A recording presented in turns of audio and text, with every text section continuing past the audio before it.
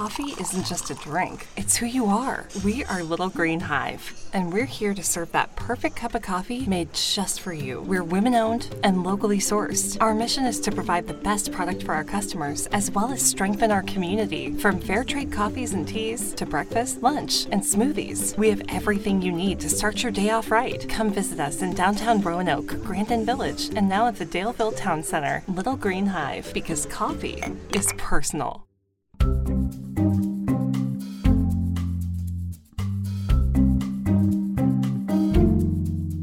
Hey, thanks so much for listening to Hometown Stories. It means a lot to us. If you like what you hear, we'd love it if you shared us with a friend, left us a review, or subscribed to Hometown Stories. That way, you basically get first dibs as soon as we release a new episode. You can also email us at hometownstories@wdbj7.com. We'd love to hear your hometown story. Okay, now let's get back to the episode.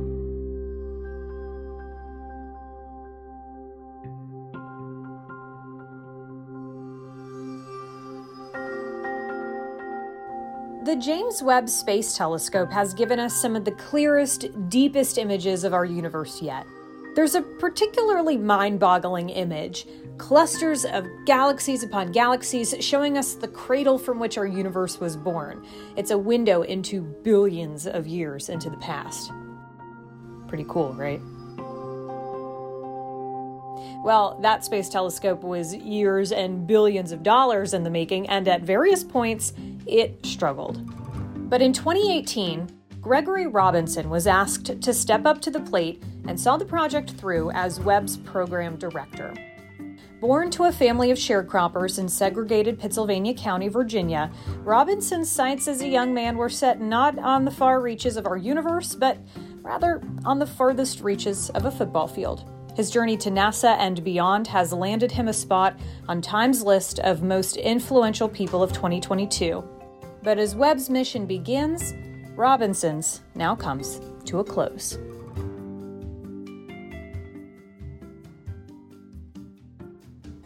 Let's first get started. You are retiring tomorrow. How does that feel? It feels great. It's bittersweet. I've had an amazing career. Even before Webb, I'd already had an amazing career. But it's just time. So as I often say, don't let the good looks fool you. I'm up there a little bit. I want to talk about your career. You've spent over 3 decades with NASA, a little bit of time with NOAA as well. I know you're from Danville, from one of our hometowns. What can you tell me about your upbringing in Danville? Let's see. So I grew up in actually just right outside of Danville, Pittsylvania County, a long time ago. And so I grew up during the 60s, kind of Apollo era baby. And you've probably read some of the stories. When I grew up in Danville area, schools were still segregated. I went to 5th grade in desegregated schools. Just a really good upbringing, good parents, good teachers, good environment. If you frame all of that around, the South at the time, but still a good upbringing. And I went off to college on a football scholarship to the Virginia Union and did a dual degree with Union and Howard. And subsequently, that was in math and double E. Subsequently, got an MBA from Averett, which is in Danville, from one of their satellite campuses in Fairfax. Do you get down to Pittsylvania County much anymore? Well, certainly not since COVID. I think I've only been home once since COVID hit. Prior to that, it was once a year for sure, and sometimes twice a year. What is your most vivid memory of growing up in Danville? It was just I was a happy child, had many friends, who I still have friends today. I'm from a huge family, so that has its own dynamics. Just a good upbringing. I was pretty fortunate, very blessed, I might say. I want to skip ahead to you taking over Webb in 2018. I know the NASA Associate Administrator for Science, Thomas Zurbuchen, told the New York Times that when you took over, within a few months, efficiency was up 95% at the Webb project, which had been pushed back over time. And I will also point out that in the note about your retirement, there was a couple words that I circled: because I saw them appear multiple times from your colleagues and from Administrator Nelson. Calm, steady hand. So I wonder if you could just tell us how you entered this project, this enormous project, maintaining calm and improving efficiency. I guess, what is your secret essentially to that kind of success with that kind of demeanor? Well, certainly no secrets. I think, and of course, with personality and my experience, I've been involved in a lot of satellite developments, numerous tens of launches, including shuttle launches. So you heard athletes say the game slowed down for me. That's when I started performing. So just knowing what's needed, and I knew what was needed ahead of time. I knew what kind of planning needed to occur. The team itself is incredibly smart. You don't have to go searching for smarts around NASA. So it was just blending those two, knowing exactly what to do and how to get there with what the team was already doing. And certainly there were challenges, there was stress amongst certain folks, but just not a time to stress out. Just keep doing what you're doing, but let's get some better planning involved. A lot more detail than what I just said, but I just knew what needed to be done and just made it happen.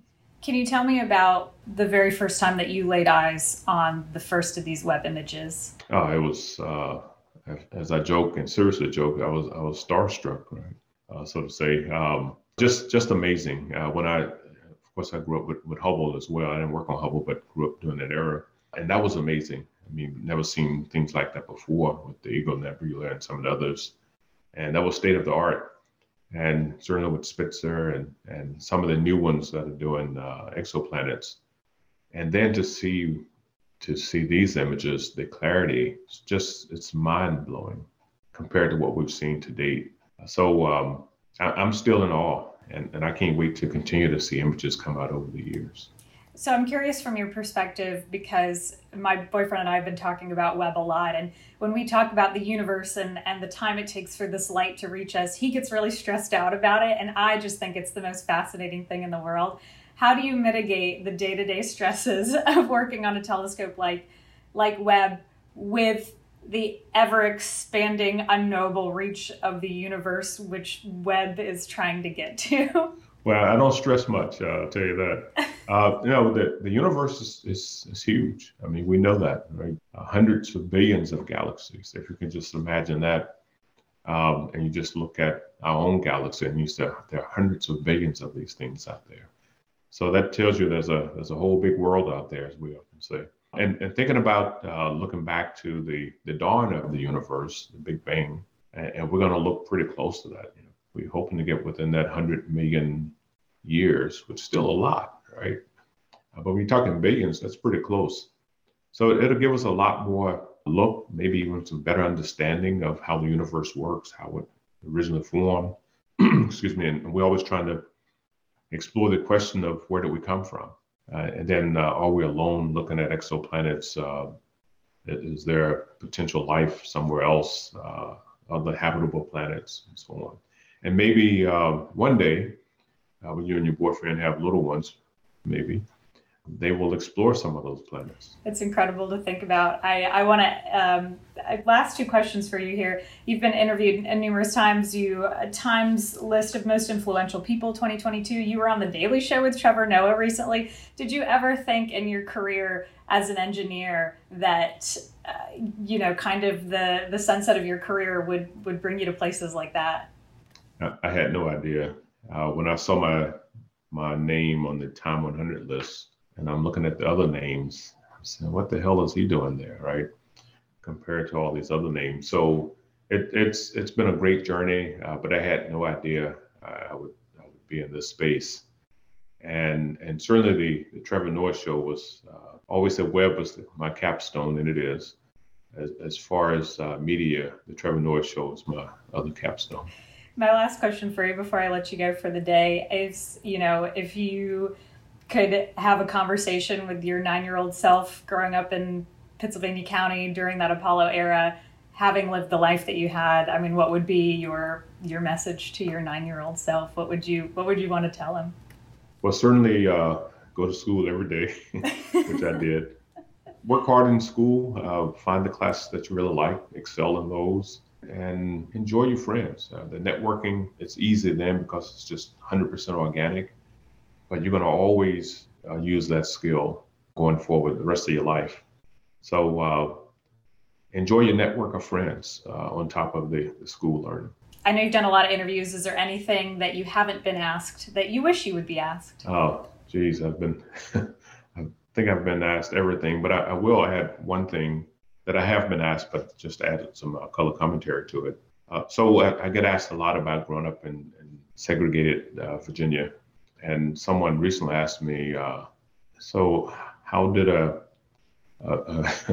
sharecropper's son get to here, right? And so I think of myself as special, but I'm really not. There are many thousands of me.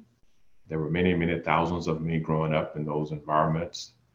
And I was certainly lucky, blessed, pushed, encouraged, all kinds of folks around me. So you heard the expression standing on the shoulders of giants, right? So if that environment was different back then I would be one of thousands of Greg Robinsons leading missions like this.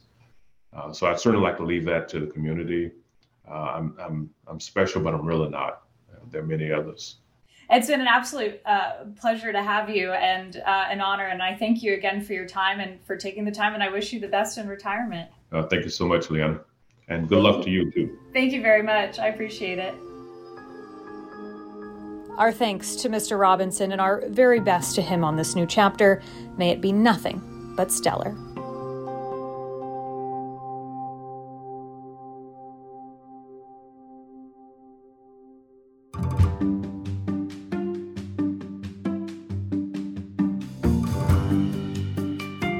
Hometown Stories is a production of WDBJ7 in Roanoke, Virginia.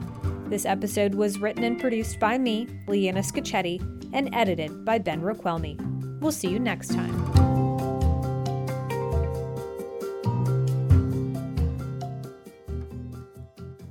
Hometown Stories is sponsored by Little Green Hive, because coffee is personal.